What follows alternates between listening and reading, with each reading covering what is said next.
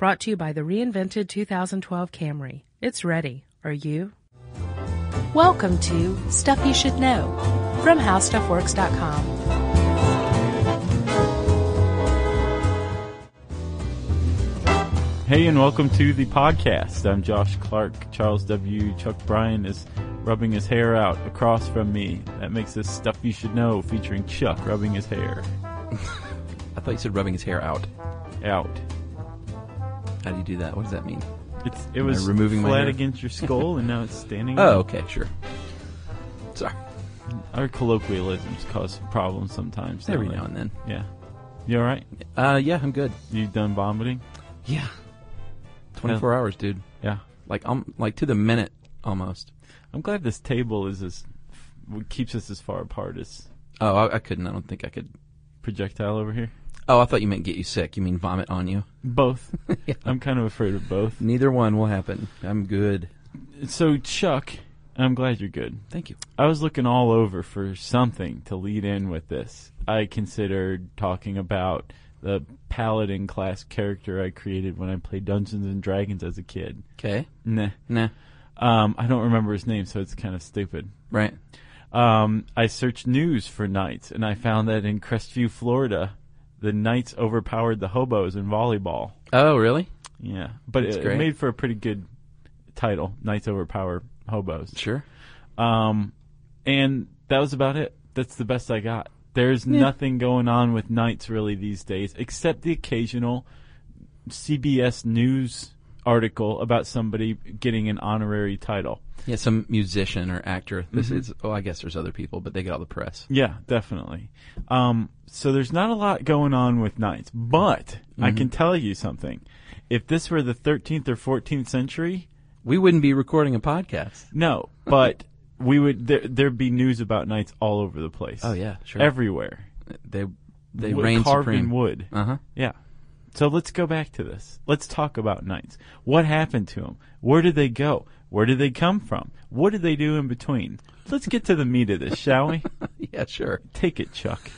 Oh, Josh, I'm going to go ahead and start with what was going on back then after the fall of the Roman Empire. So chronologically it is, eh? We'll start at the beginning. Okay. As far as knights are concerned, we're talking about Western Europe. Yeah. After the fall of the Roman Empire, it was sort of a lawless mess Yeah, it was chaos. of an Anarchy. area. No defined countries, no defined governments, No. no laws that anyone was, abiding by. Right. It was but awful. people were still managing an existence. Yeah, it was sure. just often threatened by violence. Yeah, like if I see something that I want, I will take it Yes. by force. Including your dog. Those are the good old days. Or that keg of beer. Right.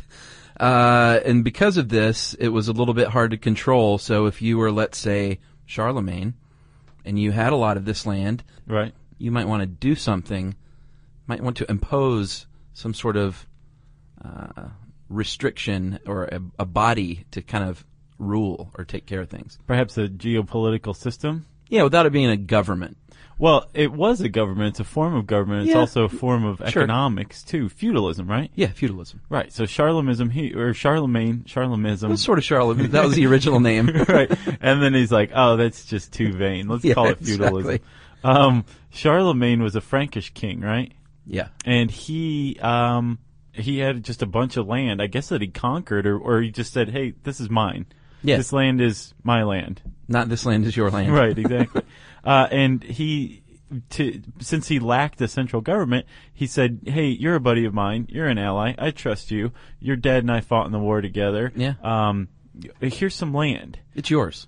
But you owe me big time for that land. Oh, yes. And this is the basis of feudalism. One person doles out land, the king, the ruler, doles out land to the secondary ruling class, nobility, and that's their land. And in return, they pay for the land through military service generally. Yeah, right? protection, basically. And then one rung down below nobility is the serf or peasant class. Yeah. And they're attached to the land. They're essentially slaves. Yeah, they got the short end of the stick. They definitely did. So they pay for their land that the nobility is doled out to them, so it's subdivided even further, by giving the noblemen that they serve, or vassal, I believe they're also called, food or crops or goods, right? Yeah. So that's how they paid for their land. But they didn't have much of a choice. No. Right? And the feudalism worked because Charlemagne he's able to keep all of this land by giving it to his friends. The fiefs? Who are going to, that's the land, right? Yeah. Who are going to protect it against foreign invaders because it's theirs, but really it's Charlemagne's. Well, yeah, and then the vassals, the knights, they wanted to protect the serfs because they wanted to, the knights made most of their dough, from what I could see, by their land ownership and farming. And we'll get into the other ways they made money too, but they wanted to protect their dudes so they could, prosper. Well, not only that, a knight could make money by serving in the stead or the service of the noble person that is paying them. Yeah. Because you had to, you paid for your land through military service, either directly by yourself or by paying somebody else to do it for you. Yeah. Or by producing land. And the feudal system did away with the middle class and common land. Yeah. It just did away with it because Charlemagne was like, this is mine. Right. And you work for me now. And it's sort of yours, but it's really kind of mine. But in return, there was that social contract, which led to basically trading freedom for protection. Yeah. Which is the basis of government today. Yeah. If you think about it. So the knights were born out of that, right, Chuck? Yes, sir. Pretty much. What it did too was with feudalism, it gave you, in a time of chaos, it gave you a path, like a career path almost, in a way that you could advance in life if you wanted to. Yeah, because part of feudalism was the land grant, right? Was bestowed. It was passed down through the family line. And they just decided to do that. There was never any part of feudalism where it's like, well, we're going to set it up like this. It just kind of evolved. Right. So a landowner could pass it to his oldest son, but he may have more than one son, and the other son's like, I want to be rich too, so I'm going to go become a knight. Yes, exactly. Right? And knights were not, you weren't born into knighthood. You were born into being ultimately a page, and then later on a squire, but you had to earn your knighthood for sure. Right, yeah.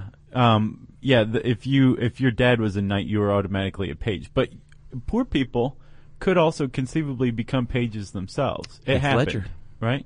Yes. Apparently, I didn't even see A Knight's Tale. You didn't? No, did you? It was this weird anachronism. Well, yeah, because like they had modern danced music, the golden years and everything, and it was weird, but it was a pretty cool movie. Paul Bettany was in it. I like that guy. Some other guy who you'd recognize, who was Steve the Pirate in Dodgeball. Yeah, I know that guy. He was in it. And then this other dude, and then that other beard. guy. Yeah. And that girl. R.I.P. Heath Ledger, by the way. Oh, yeah, really? That was a big one. Yeah. So, like we said, you were automatically a page, and basically up until the age of about 7, you were just sort of doted on by the women at the castle, taken care of. Your cheeks were pinched. Exactly. And then when you became 7, they moved you to another house with another lord, and you were all of a sudden a page, and you were taught how to hunt, and sort of the beginnings of being taught how to fight. You were schooled by the monks, and schooled as in reading and writing, not they schooled you. Right. Although they may have done that too. Sure. And that's basically where they got their start in this whole quest to become a knight. Yeah, and you were saying that at about age 7 you were conscripted or given to another house, and usually it was a friend of the family or a relative who was a knight. Yeah, sure. And that was about age 7? Uh-huh. So that's where the word knight comes from. It's an old Anglo-Saxon word, nicht, I believe, for boy. Yeah, I didn't know how to pronounce it. There's a lot of letters in there that aren't being said, so. C-N-I-H-T, knit. Yeah, that's weird. Knit. That's Chaucer. Sure. And also, Chuck, I found out in researching this article that the German word for knight is Ritter, which is literally rider. So the name of the TV show Knight Rider was redundant. Interesting. Yeah. Rider. Yeah, or Knight. And the Germans love Hasselhoff. It all makes sense now. Wow, that's crazy. All right, so after age 7, the kid became a page, and basically the page was the little gopher for the knight's house, right? In addition to being trained, he also just basically did whatever he was supposed to do. And then around the time he turned 14, he was eligible to become an esquire or squire, Yeah. and his responsibilities and training became much more specific, right? Yeah, I mean, you were really a houseboy at this point. There's Right. a lot of work that went into it, like 14 years of work. Or I get the feeling from page to squire was a little more learning, Right. but then from squire to knight was when the rubber meets the road. Yes. Although Then there it was was time not- to get serious. There was not rubber or roads, but you know what I mean. There were trails. trails. Yeah. That's where the hoof met the trail. How's that? So they became a squire at 14, and that's they had a little ceremony, a religious ceremony, where you get your sword, which is a pretty big deal at the time, I'm sure. And you basically become a houseboy. Each squire had a different job specific to the castle. Can you guess which squire I would have wanted to be? Well, here, let's go through them and let's see if maybe, I wish we could do instant voting. But say in your heads, people out there listening, what you think Josh would have been. You have a squire of the body, and that was the personal servant. I get the feeling they were probably the most trusted. Right. Squire of the chamber, and they attended to the rooms. So that was sort of like, I guess, the maid, Yeah, that's the worst squire job, I think. the housekeeper. There's the carving squire or table squire carved the meat at the banquet tables, which at catering companies nowadays, the most stoned dude is the table squire. Also known as the protector of the roast beef. Yes, protector of the roast beef. The squire of the wines managed the wine cellar. That'd be a good gig. Squire of the pantry took care of the food and make sure the pantry was stocked with canned goods and peanut butter and all that good stuff that knights love to eat. Yes. Squire of the arms, of course, maintained the armament and the swords and all that kind of stuff. And the squire of honor assisted the lord in ceremonies and feasts. Right. So which one are you? I think that anybody who's listened to us more than once or twice could tell you I would like to be the squire of the wines. Squire of the wines. I'd probably be the squire of the pantry because I'm into cooking and stuff. Well, like you and I would be like, hey, man, I'll slide you one of these if you slide me some of that. You give me a bottle of that wine, I'll give you some roast beef. Or Yes. maybe I'd be the carving dude That's cool. at the carving station. That'd Right. be kind of nice. Or if they had an omelet station, I'd like to do that. The squire of the omelet station. Nice, Chuck. So, from hanging out with at these feasts and carving the roast beef and making the omelets and tending the wine, the squire was also being indoctrinated into a higher lifestyle.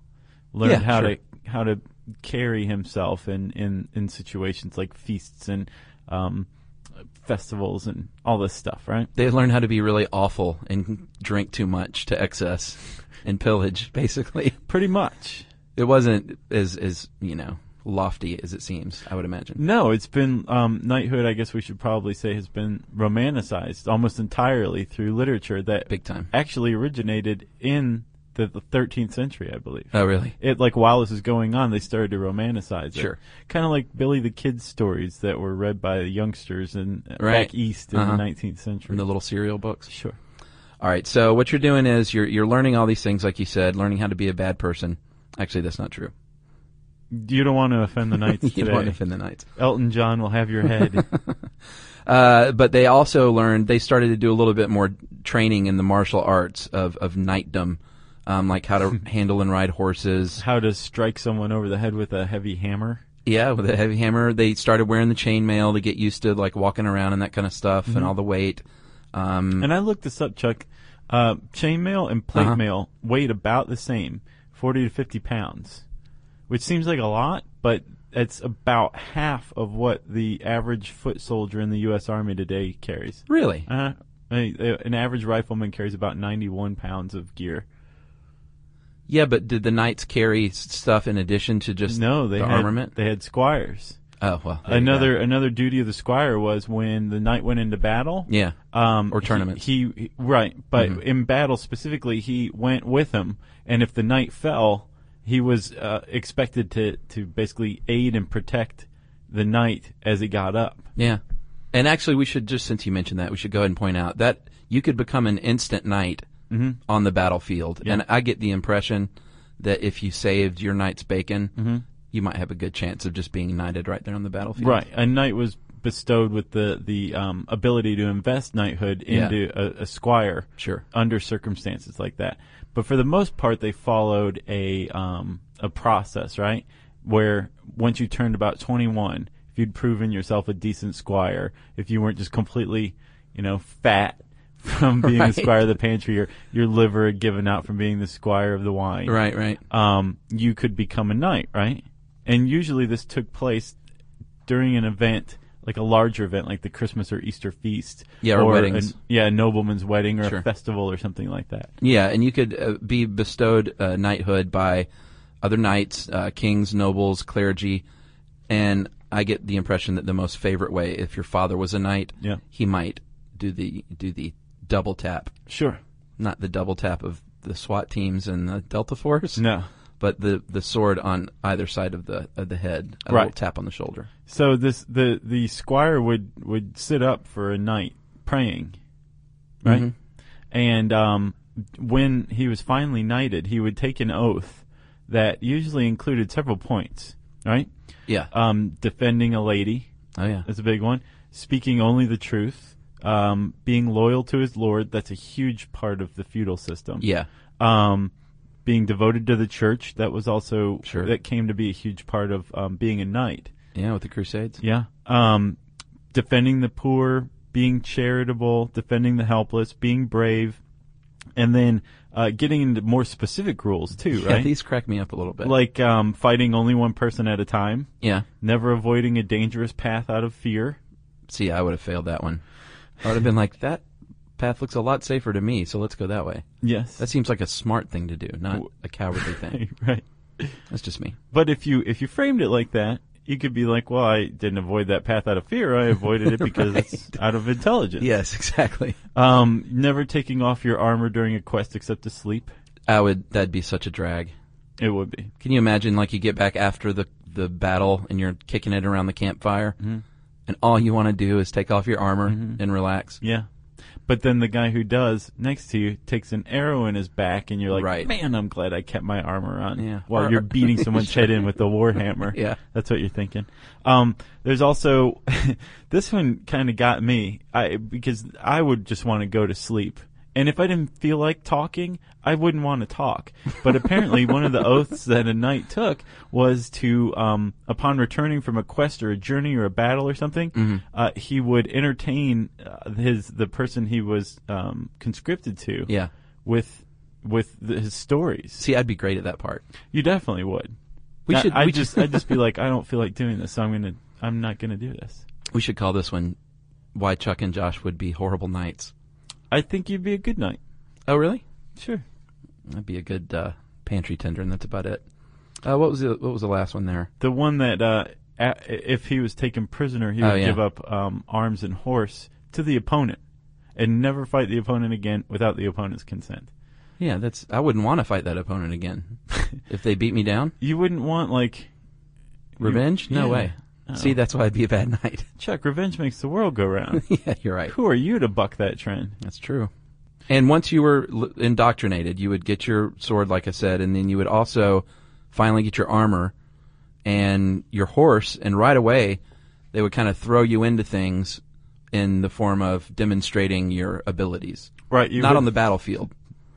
No, you kind of hop on a horse. I imagine this to be like, some like hormoned up kid. Sure. Who's like, yeah, man, watch this, and he's like starts beating up on like other little kids who are still squires, with that their kind wooden of thing, swords in front of everybody. Yeah, sure. Except now he's got a real sword. And also, Chuck, we should say those oaths that the knight took. Yeah. Basically made up the code of chivalry, which was established basically because knights were the only ones who were armed, who were capable of, battling on horseback, and could just completely wreak havoc. Oh yeah, anywhere they wanted to. So the code of chivalry, especially defending the poor and the weak. So they didn't kill the poor and the weak, right? Or take their stuff or whatever. So this code of chivalry was intended to keep these comparatively powerful people from just doing whatever they wanted. Right. That was ideal. It didn't always work out. Like, knights also generally pillaged and plundered and took whatever they wanted and ignored the chivalric code. Yes, which it comes from the French word, Josh, chevalerie. Which means chivalry. Yes, in French. That's what skills to handle a horse is actually what it means. Yeah, and originally that's what knights were, just like Remember the Samurai. They were originally horsemen. A lot of commonalities between these two, actually. Yeah. They both went the way of the dinosaur because of gunpowder, which we'll get to. Well, there's the spoiler. But you can make the case that the fall of the Roman Empire, feudalism, and the invention of the stirrup all allowed knighthood to develop. The stirrup showed up in the 8th century, and it allowed stability while you're staying on a horse and lancing somebody. Well, and imagine with all the armor and everything too, it probably helped to get up on the horse to begin with. But that was pretty much like if you could fight somebody on a horse, you were a knight before all of this tradition was dressed alongside of knighthood. A mounted soldier is essentially what a knight was. Yes. Should we talk about weapons? Well, yeah, I just mentioned the lance, right? Yeah, the lance was basically like a spear earlier on, right? And then later on, it developed the handguard and a metal tip on the end of it. And that was, if you were on a mounted horse, you wanted something long so you could engage in battle without getting down from the horse. Sure. Then they had their sword, double-edged, carbon. What kind? Carbon steel. Yeah, but usually light on the carbon steel. Oh, light on the carbon steel, heavy on the ketchup. Right. And they had the crossguard hilt and the pommel, which, you've all seen Excalibur. It's that classic-looking sword, very large. I would imagine pretty heavy. Yeah. I've never picked one up. And they, depending on how much money you had, determine how fancy your sword was. Yeah, it could have like a prayer inscribed in it, sure, or your name. Yeah, it's found. So funny, yeah. Please return to Josh Clark. Can't you see it like pinned to like your plate mail, right? Your gauntlet. Yeah, exactly. So the sword and the lance were the two main weapons, right? Yeah, you've talked about the Warhammer a couple of times. I imagine that's probably what you would have liked. Did you look up the Warhammer on Google Images? Yeah. So it's like they're not as big. It's not like Thor's Warhammer. No. It's like a tack hammer. Yeah. With the pointed, like the rounded curved pointed end on one side and then a hammer on the other. And I just imagine like some guy in some sort of mail just beating somebody's head in with this thing. I doubt if it was pretty. That's what the European martial arts amounted to, like death through blunt instruments. Yeah, pretty much. Yeah. They had axes, which also could slice you up, and the mace, the metal... it wasn't the mace the metal ball on the end of the chain? That's I think a mace isn't on a chain. I think it's just the Morning Star is on the chain. Right, there you go. If my paladin training serves me, I think the Morning Star is on the chain. Right. And mace is a pointed ball just on the end of a stick. Wow. They did think though that although they did use archers in war, the knights a lot of them thought that was a little bit cowardly to shoot something from a distance. Yeah, because there was no hand-to-hand combat. Yeah. Like, get down here and fight me like a man. Exactly. One at a time. And that's about it on the weapons front. You would get some privileges, though, once you became a knight that not everyone got. Like owning land and being called sir. And that was it. You were because you owned land, and I don't think it was necessarily because you're a knight, but because you owned land, you dispensed justice locally. Right. Somebody stole someone's dog. Sure. You'd be like, I'm going to cut this dog in half, and you can both have it. And the true owner would be like, no, don't cut the dog in half. He can have the whole dog. And you'd be like, it's your dog. And now I will cut him in half. Justice. Right, yeah. And then you just beat the other guy's head in with the warhammer. You could pack heat in church. You were allowed to carry your sword to church. Yeah. Apparently not everyone could do that. Nope. You would get a seat at the high table at feasts with the lords and royals, and you could wear your armor in battle because you could afford it. Right, and you also were expected to lead soldiers into battle, like an officer today. Sure. Chuck, let's talk about wartime for a second. Okay. One of the things that shaped the European knights were the Crusades, right? Yeah, I don't know a ton about the Crusades, but we're going to do probably a full podcast on that at some point. I agree. But school me. Just very briefly, the first crusade took place in 1096, and it was based on a sermon by the Pope in 1095 that basically said, the Muslims have Jerusalem, and we need to go get it back. Right. And I think the Europeans are considered to have won or been successful in the first crusade, and then the Muslims overran Jerusalem again. Right. in their view, took it back because it was an equally holy land, right? Right.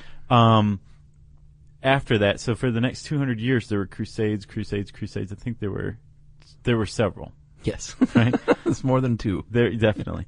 And over time, orders of knights developed out of these crusades. Right. And they also this is the time when religiousness was attached to knighthood. So swearing an oath to the church, being a Christian defender of Christianity. Right. All of this became attached to knighthood about this time, and it was about this time also, not coincidentally, that knighthood became romanticized as well. Sure. So that they had popular support. Yeah, they were pious. They were defending your freedom. Exactly. Defending God. I think the stirrup feudalism and the Crusades are what really shaped knighthood in Europe, I would say. Isn't it crazy how Christians and Muslims all this time have been going at each other? Yeah. I don't see that changing anytime soon. That's why we have to do one on Crusades. Yeah. Josh, let's talk about peacetime. Okay. You want to? Yeah. During peacetime, they would have tournaments, much like you would see at medieval times restaurants these days. Have you ever been to one of those? No. I haven't either. In fact, the only thing I know about them is from the Cable Guy movie. Same here, actually. Yeah. Janine Garofalo is the waitress, the medieval waitress. I don't remember that part. She was really funny. She had what was her line about, they asked for a fork or something, and she said, there were no forks in medieval times, so there are no forks at medieval times. And so Matthew Broderick had to eat with his hands. That sounds familiar. That's because you've seen the movie. During peacetime, Josh, they would have these tournaments, and it was like the NFL football of the day. It was like the NFL and World Cup put together. Imagine how boring your life would be. Oh, yeah. During this time, and then all of a sudden, there's some knights beating the tar out of each other in the castle keep. Yeah. That's huge. And a melee. That's like life-changing. You'd probably tell your grandchildren about that, and they'd be like, shut up. We've heard this story 800 times. You're Jerry 32 Garcia, years blah, old. blah, blah. Just go ahead and die. I mentioned melees. 32. You're an ancient human being. Have you ever seen the Mr. Show little clip where it's like questions? Yeah. Modern man can think of 3 questions. It's set in like a medieval village. Uh-huh. Yeah. So classic. I briefly mentioned the word melee, and that was actually a real thing. It wasn't just like a free-for-all. Well, it was a free-for-all, but that's where the word came from. Right. The knights would gather out in the middle of the keep and sort of reenact what a real battle would be like, and a judge or the marshal would say, let it begin, and you would start fighting each other one at a time until there was only one of you left standing. Right. And that's why it was popular. Blood sport. Sure, and these things were for spectators. Oh, yeah. You could also make some cash off of them. Yeah. If you won, especially in the joust. Yeah, big if you time. won a joust, you got the other guy's armor, extremely expensive, and horse, extremely expensive. And horse's armor, perhaps. Sure. And the guy would be like, well, here you go. I'm a knight, so you're a knight too, and you just beat me in the joust. Here's my stuff. And the guy who was taking it would say, great. I have a really good idea. I've got some extra armor I'm never going to use here. I need to unload. You are virtually naked. Uh-huh. Well, let me just sell it back to you. But that's my armor. And it'd be like, T.S., pal, Yeah. you have to buy it back because I'll kill you if you don't. Yeah. But so if you did that a few times, you just made a bunch of money in one tournament. Unless you're losing. You could also lose your fortune if you're a bad jouster. Sure. I would try to improve my jousting skills for sure. You could also lose your life if you were King Henry II of France. Yeah, he died. He got a spear through the little visor, right? Mm-hmm. Like right through the eye hole? Yeah. And during a joust, Josh, it's hard to say, you would charge each other on a horse. Obviously, you've probably seen this before with your joust out. What I did not know is what you're trying to do. I always thought you were just trying to knock them off. You're trying to break your lance on their body. Well, you won if you knocked them off, but you could also win through points by breaking a lance or just even making contact. But I'm under the impression you got more points if you broke your lance. Well, and you get more points according to which body part you break it on. Like Sure. if you break it on a dude's head, I would say that's probably more points. Yes. Although back then, maybe that was in poor form. Maybe that was penalized. Who knows? I don't know. This is a culture where, again, the martial arts consist of beating other people to death with blunt instruments. And you were talking about making a ton of money. There was a famous knight called Ulrich von Liechtenstein. And he's the one who Heath Ledger's character imposters. Pretended to be? Yes. Yes. In that movie. And he's a legendary knight who apparently was pretty good at jousting. He actually wrote an autobiography. Really? Yeah. It's in the source. In Middle English? Yeah. That must have been a fun read. Yeah. I think it's translated into late English. Old English with an E. 800. Oldie? Yeah.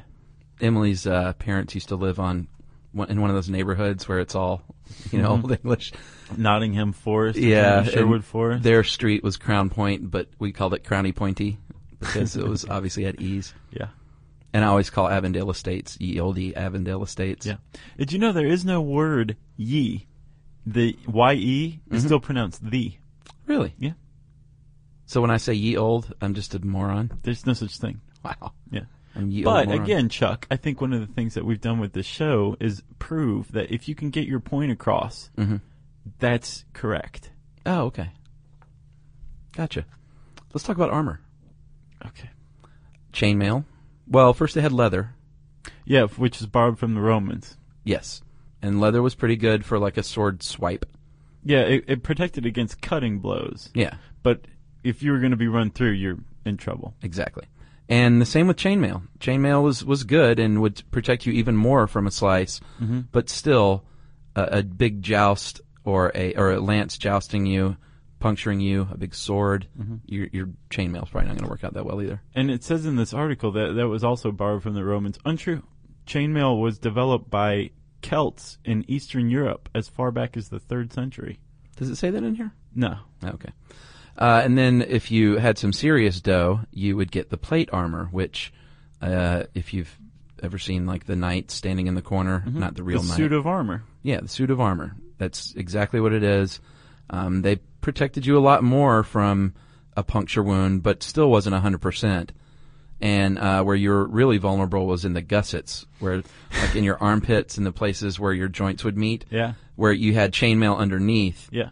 That's what I was going to ask you. They wore chainmail and the plated armor, so does that equal what a modern-day soldier would wear? I read that chainmail and plate mail weighed about the same, 40 to 50 pounds, so then I guess if you were wearing both, it'd be 80 to 100 pounds of armor. Right. Yeah.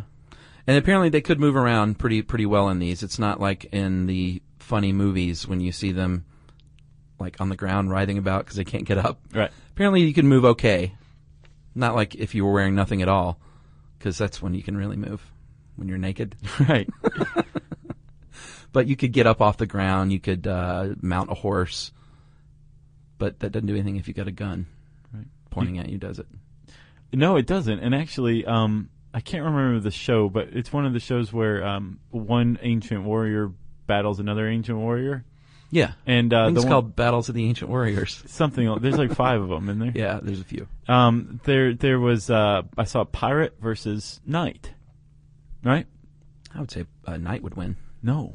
Oh, because they had gunpowder. Yes, that's exactly right. If that pirate had just had his sword, he would have been totally screwed. Mm-hmm. But he had gunpowder. Yeah. And this is a really good point, that gunpowder made knights obsolete. Sure. Actually, by the way, in the pirate versus knight battle, at the end, the pirate gets the knight down, pulls his visor up, and shoots him in the face, and that's that. Serious? Yeah, it's really graphic. Did they reenact these? Yeah. Wow. Yeah, they battle. I got to see that. But the gunpowder brought about the end of the military martial knights. Yeah. Because number one, there was no more, like, you couldn't make armor that was going to defend against firearms. Right. And that was a huge hallmark, a characteristic of a knight, the ability to wear armor and fight on a horse. Not everybody could do that. Right. And that same specialization became obsolete by gunpowder because I can just shoot you with a gun. Right. You go ahead and study for 14 years your little sword play and protect the wine, and I'll just shoot you in the face because I'm a pirate. Sure. So that was the end of knighthood, much the same way that firearms brought about the end of the samurai in Japan as well. They were just sort of like Asian knights in a way. Yes. Yes. Chuck? Yes, Do you want to talk about a few orders of knights? Knights Templar? Do you know how many emails we would get if we just hadn't talked about the Knights Templar? I'm so sick of the Knights Templar. I am too. This whole Dan Brown stuff. I know. Yes, there was a whole group of knights, and they were associated with the devil, but they actually have like this treasure. Yeah. I hate it. It's so played out. So that's the Knights Templar. There was also the Knights Hospitallers, and also called the Knights of St. John of the Hospital, and they cared for the sick pilgrims, which is what they do today. Right, and the Templar and the Knights of St. John of the Hospital, both, and Teutonic Knights, all developed to protect pilgrims on the way to the Holy Land during the Crusades. Remember, we said the Crusades really shaped knights. Yeah. Order of the Garter. Yeah. King Edward III of England established this in the 1300s, and they were an elite group of knights that are still around today, and they're royalty and appointed by the sovereign of Great Britain. Yes, and originally there were women in the Order of the Garter, and that went away for many centuries. And then in 1987, Queen Elizabeth said, we're going to get the gals back in this. And bring in the ladies. Exactly. And Order of the Garter weren't the only female knights, right? Yeah, what was the other one? There was a bunch. From, 1358 to 1488, there were women in the Order of the Garter. In the Order of the Star of India, that was another order of knights. Yeah, I think we talked about that in the Masons, didn't we? Oh, no, that's the Order of the Eastern Star. Oh, God, I'll get those confused. Well, they're pretty close.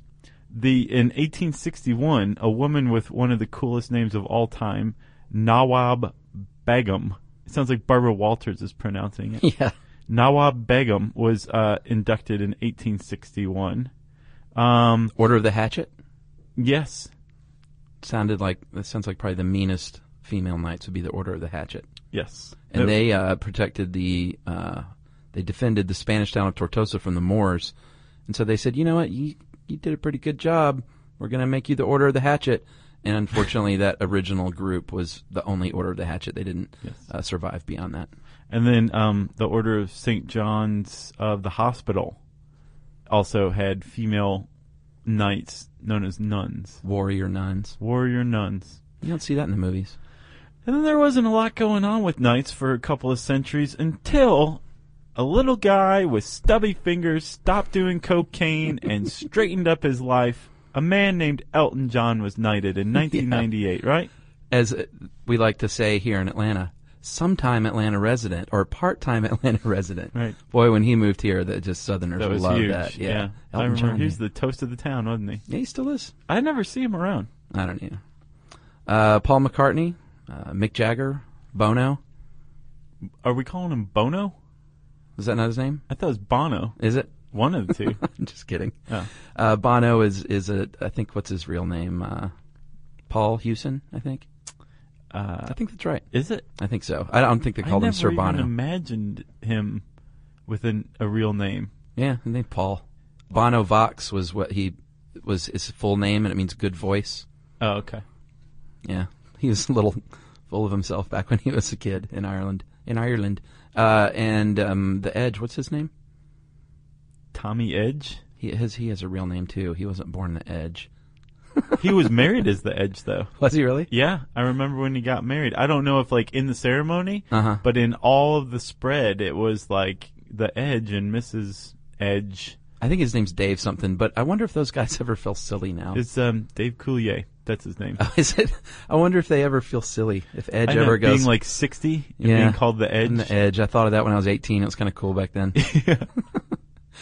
That would be the equivalent of those stupid Jersey Shore kids with all their dumb names. Yeah. I can't believe the Jersey Shore. I've never seen it. I can't believe that in 2010, the Jersey Shore is one of the most popular shows on television. I've never seen it. I refuse. Just take a minute and watch a clip on YouTube. You'll get everything you need to know. They won't be knighted anytime soon. And who else? Well, if you're a female knight, you're a dame. Yeah, like Dame Judi Dench. Yep. You want to hear some more? Sure. Surprising ones? Oh, yeah. Steven Spielberg. Really? Bill Gates. Scottie Pippen? No. No. He's an honorary member of the Eastern Star. Okay. Bill Gates, Ted Kennedy, got one right before he died. Right. Rudy Giuliani, Really? who, by the way, I learned has a Blackwater-esque security company now. That's how he's making his money. Called and Rudy's apparently Gang? they're fighting the drug war down in Mexico. Really? Yeah. Wow. I didn't realize that, but yeah. Pele, Colin Powell, Really? Robert Mugabe, Really? the president of Zimbabwe, whose knighthood was rescinded in 2008, What for? just being a horrible Yeah, dictator. sure. And then Mussolini was also a knight starting in 1923, and his was rescinded in 1940. And then So- Bob Hope, Yeah, that makes sense. honorary knight. Wow. So we could actually be knights. I thought you had to be, not American. If you're American, you can be knighted, but you're not titled sir. So it wasn't Sir Bob Hope, No. just Bob. It's, Bob. Gotcha. Just Bob. Or the That's what Edge. he wanted anyway. Chuck, this was a long one. Do we have any listener mail, anything like that? Let's do a quick announcement for our trivia event, and then we have a few Facebook questions. Okay. Well, I guess let's get the trivia announcement Go ahead. event You handle music this started. Chuck, on October 13th, 2010 AD, there will be an event unlike any other, except for one that we held in New York in June. This is the quick version. Well, October 13th, 6 p.m. doors open. We finally have a time, dude. Yeah, it was like we surmised. At Five Seasons Brewery, we're having our trivia event. Doors West Side. open at 6. West Side, yes. Yeah. Where Marietta and Howell Mill. Sort of near there meet. for sure. It's like right there. Oh, is it? From 6 p.m. the doors open. 7 p.m. we're starting trivia.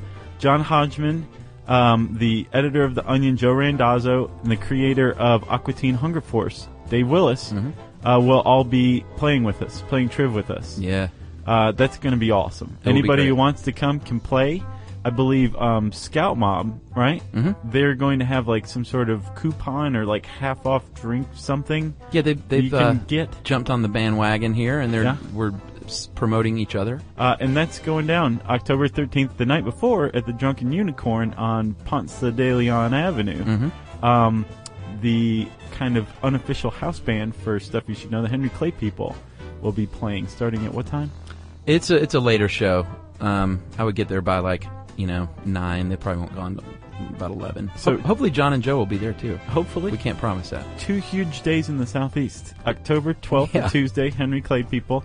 October 13th, a Wednesday, our Triv event. Thursday, who knows? We'll all be in Guadalajara by then. I just saw the guys too this past weekend. Cool. They came through town, not playing a gig, but we cooked out and played music, and That's awesome. it was awesome. It was a good time. Did you use your guitar picks?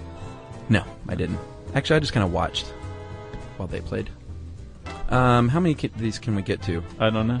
I didn't know we were doing this. This is Facebook stuff.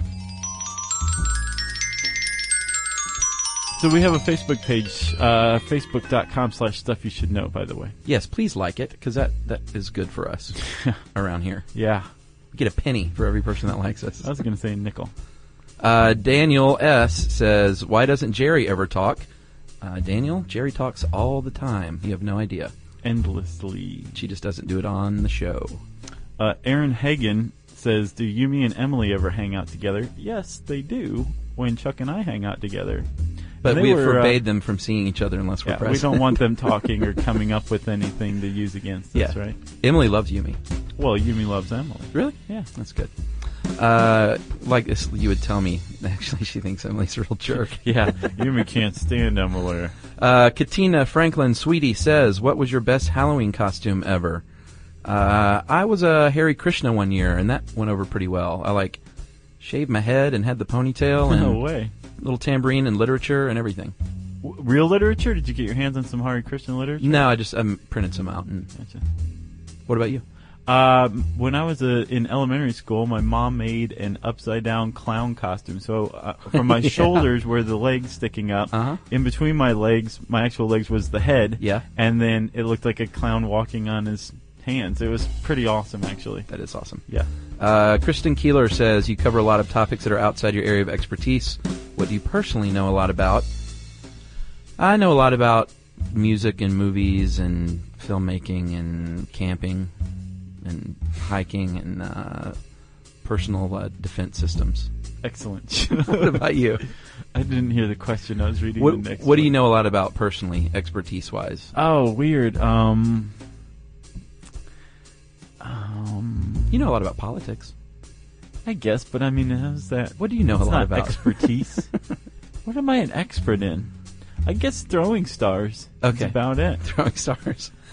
The Joe Moore says, I saw Pavement last night in Central Park. It was truly memorable. Guys, what is your best concert experience ever? I've got a top 5. Wow. Public Enemy in 1991 I'll bet. at the Masquerade. Nice. Unbelievable cross-cultural experience. The London Philharmonic did Beethoven's Ninth at Carnegie Hall. Okay. With the full choir Yeah. with the Ode to Joy. Wow. Unbelievable. 2 Lollapalooza experiences. The first one with Jane's Addiction. Oh, yeah. That was immense. Yeah. And then the second one, the Beastie Boys, was just out of control. It was so good. Yeah. Bonnie Prince Billy last year, which I know you hate. Yeah. And Levon Helm. I saw Levon Helm last year, and it I was just don't know who classic. that is. He's was the drummer and part-time singer for the band. My favorite group.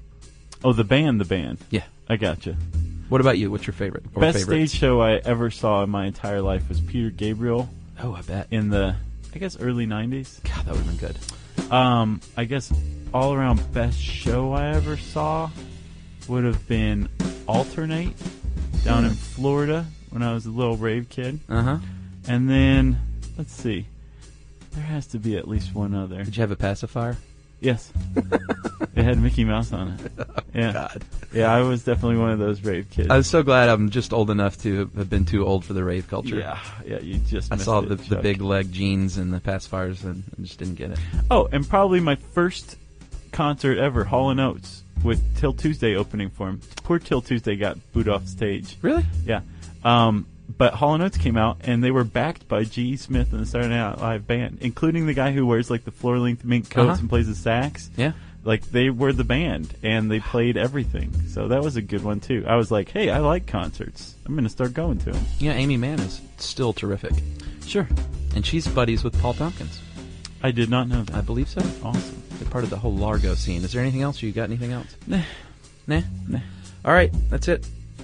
That's it. Do your thing. If you want to ask us a question, Chuck asks for them intermittently on Facebook. That's facebook.com/stuffyoushouldknow.